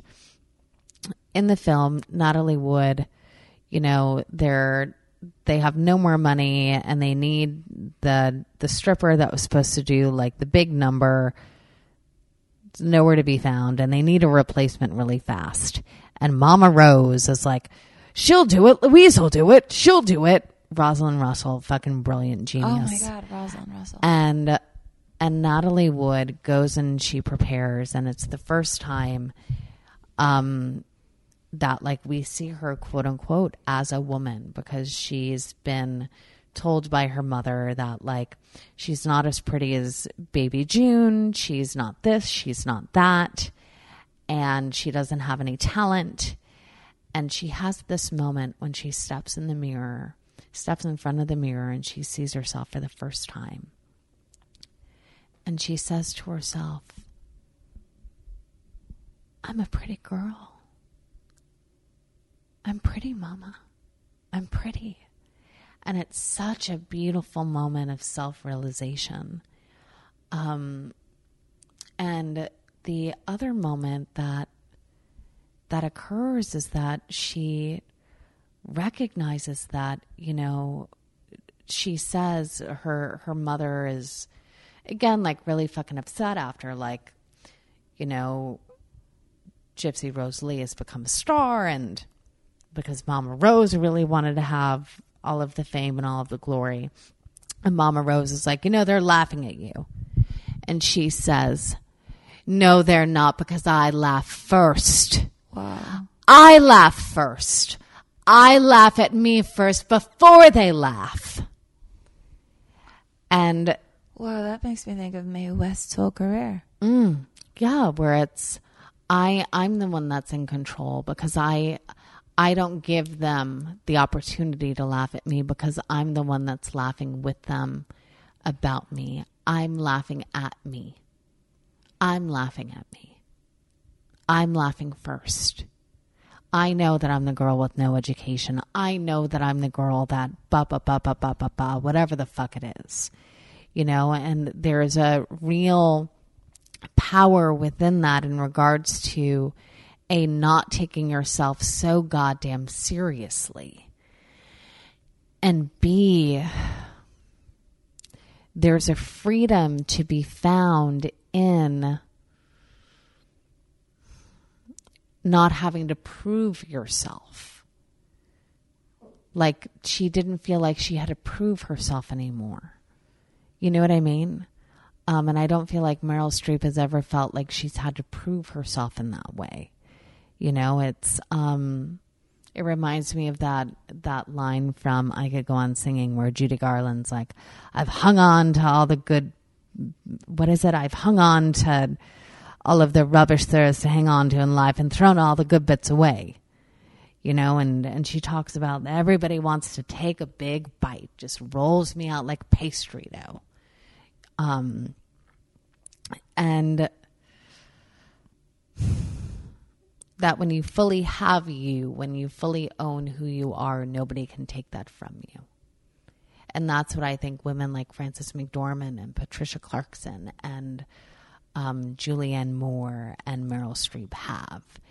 They own who they are. There's no mistake about that. So there's no opportunity for anyone to try to take anything because they're not putting it up for sale. They're not putting themselves onto the altar of public opinion because people are going to say what they're going to say. People are going to make fun of Frances McDormand's face when it comes to award season and the fact that she looks so fucking unhappy. You know, and she doesn't give a fuck because she's still making goddamn movies. Mm-hmm. And she's focusing on the characters that she's playing, and people go to fucking see them, you know, because they know that it's going to be a great fucking film because she's involved. And like, that's it at the end of the day. And I think that's what separates them from the rest of the fucks that still feel that they like, oh my God, do you adore me, adore me, adore me, adore me, adore me. Sorry, I didn't mean to go on such a long rant. No, I'm just thinking. Yeah, how do you make sure you're there? And if you're not there, how do you get there? Or what if you're there and you don't know it? I guess you'd have to know it. I guess that's part of it. I know that I don't give a fuck anymore what other individuals think of me. Yeah. I don't care. I do not care, and I'm not afraid to put up a boundary, and I'm not afraid to tell somebody that they've crossed the line. And And again, it doesn't mean that I'm immune to certain moments of viciousness. Like I'm not inhuman. However, I know who I am, I know what I am, and I know how I serve. I know my worth. So for those that I feel that don't know their worth are going to continually to go to those outside individuals being like, what is my worth? What is my worth? If you tell me I'm this, then I must be this. If you tell me I'm that, I must be that. As opposed to, who are you to you? Who are you to you? Without any of that outside noise. When you are alone with yourself, who are you? And do you feel that's good enough? Are you good enough for you? Because if you don't feel you're good enough for you, you sure as fuck are never going to be good enough for anyone else. You're making me think of this thing. At this film festival, I was at all week, that I just got back from. I think I saw Jewel talk 3 or 4 times because every day Jewel was there talking about something. And I don't know why that makes me laugh, but it does. And one of the things that I heard her say 3 or 4 times was that fame doesn't change who you are, it amplifies it. So if you're an insecure person, fame just makes you more insecure. Yeah. And if you're a tyrant, fame makes you more of a tyrant. And that the only way to handle being famous at all for her was to do kind of what you're talking about, and just to be so grounded in where her feet stood that if that was amplified, she'd be fine. Yeah. Yeah. And that's a journey. That's I mean, that's the thing too. It's that you have to be willing to do your work. You have to be willing to see where you fall short. You have to be willing to take those risks. You have to be willing to... There's this book that I love, which is called The Women Who Run with the Wolves. And they talk about, there's this line that like I fucking love, this, where she says, what part of you needs to die today in order that another part of you may be born?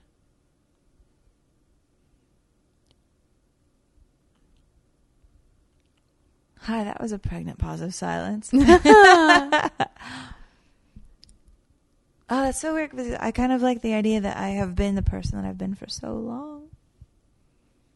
But who you were 3 years ago isn't who you are today. Who I was 2 weeks ago isn't who I am today. You know, we're continually growing or dying. There's never anything called staying the same. No, but it's weird how much of my 20s I spent priding myself on the fact that I'd been the same person for so long. Which is very strange. Like, but I don't know. I moved to LA hoping that someday I'd be the chief film critic of the LA Weekly, and then eventually I was. Mm-hmm. And something in that was actually unnerving. Like that I willed a very specific thing into being, and once I did that, what do I do next? Because I shouldn't have had a job and have been able to look back at that far into my past and say, oh, good, you did the very specific thing you said you would do, and you hadn't changed goals. And it weirds me out that I always had the same goal. But there's nothing wrong with that at all. I guess not. It also seems very strange, too. Like, that's not how it's supposed to be. But apparently that's not true because that's exactly how it was. I guess so. But then what feels like luck also felt like a curse. Like, if you always get what you want, sooner or later you won't get what you want. So are you prepared for that? However, I will say too that in terms of, again, like I love Neil Donald Walsch, Conversations with God, that which you fear most plagues you. Mm. You know, so that idea of I don't want this, I don't want this, I don't want this, I don't want this is the thing that you're going to continually bring into your life. You know, every single thing that I said I didn't want, I ended up experiencing anyway. Yeah. You know, and because there was some version of me that did want that fucking experience. I wanted that fucking experience. There was like an opportunity. There was a teaching moment. There was whatever it is. And it sounds to me like, because I have very specific goals and I know exactly where I'm going. I know exactly where I'm going. In terms of career, professional life, I know that I'm going to have one of the most successful production companies and give Scott Rudin a run for his money. And it's going to get to be a platform for filmmakers and storytellers that normally don't get opportunities. Ideally, like stories and films that are centered around people of color, in particular women of color, you know, individuals who have disabilities, you know, people of the Muslim faith, LGBTQIA,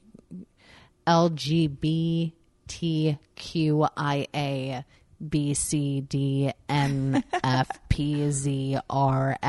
547 I was squared. hoping you were going to add numerals. I figured that was inevitable. Whatevs. I'm just causing all kinds of people to be like, "Ma, get the pitchforks." Like I'm very, very clear on that. I'm very, very clear on that. And if I had gotten every single thing that I had wanted in my 20s, I would be so disappointed today, you know? And so with that too, the great thing about goals and the great things about dreams is that they're continually evolving and they're continually growing and they're continually changing, you know? So like you got to work at LA Weekly and now like get yourself to the fucking New Yorker before you're 50. New Yorker by 50 hashtag. I guess the hashtag goes in the beginning of that. Yeah. Or we can just start like a new hashtag trend and just have it be ba-da-da-da-da hashtag. Every film critic wants to be Pauline Kael. Or like, you know how like, because I just hear you say that and it's like every actress wants to be Meryl Streep. There can be no other Meryl Streep because Meryl Streep is Meryl Streep. You know, so it's like, what about just being you? Yeah. You know, because what separates you from Pauline? You know, what makes you stick out? What is your gift to the world? Because she has hers. What is yours? I'm taller than her. Well, there you go. That's something. It's the most important thing. That's a step. Yeah, you can look down upon her. Exactly. That's what it's all about. So I'm fucked because I'm only 5'4", shrinking by the day with my degenerative arthritis. As a massive 5'7" person, yeah, towering over everything I see. Yeah, I'm so fucking tiny, but it's okay. It's okay. Well, on that note of women running with wolves, I think my cat is named Wolf, and I think I have to go sleep with him because we just had all this rum, and now I'm sleepy. Okay. Oh, my God. I love your cat. Oh, my gosh. Wow. This is the second longest podcast. Oh, no. I hope that's okay. No, that's totally okay. We just had so much to talk about. I know. Well, darling, I love talking with you. I love talking with you, Heather. I love talking with you so much. Amy Nicholson, chief critic for MTV, chief film critic, more specifically. And I get to do your podcast soon, which I'm excited about. Wait, we're gonna talk about Fatal Attraction. We are. And you guys, thank you for joining us. This has been another episode of Shut Up and Listen with Heather Matarazzo, and I will see you again next week. Bye. Bye.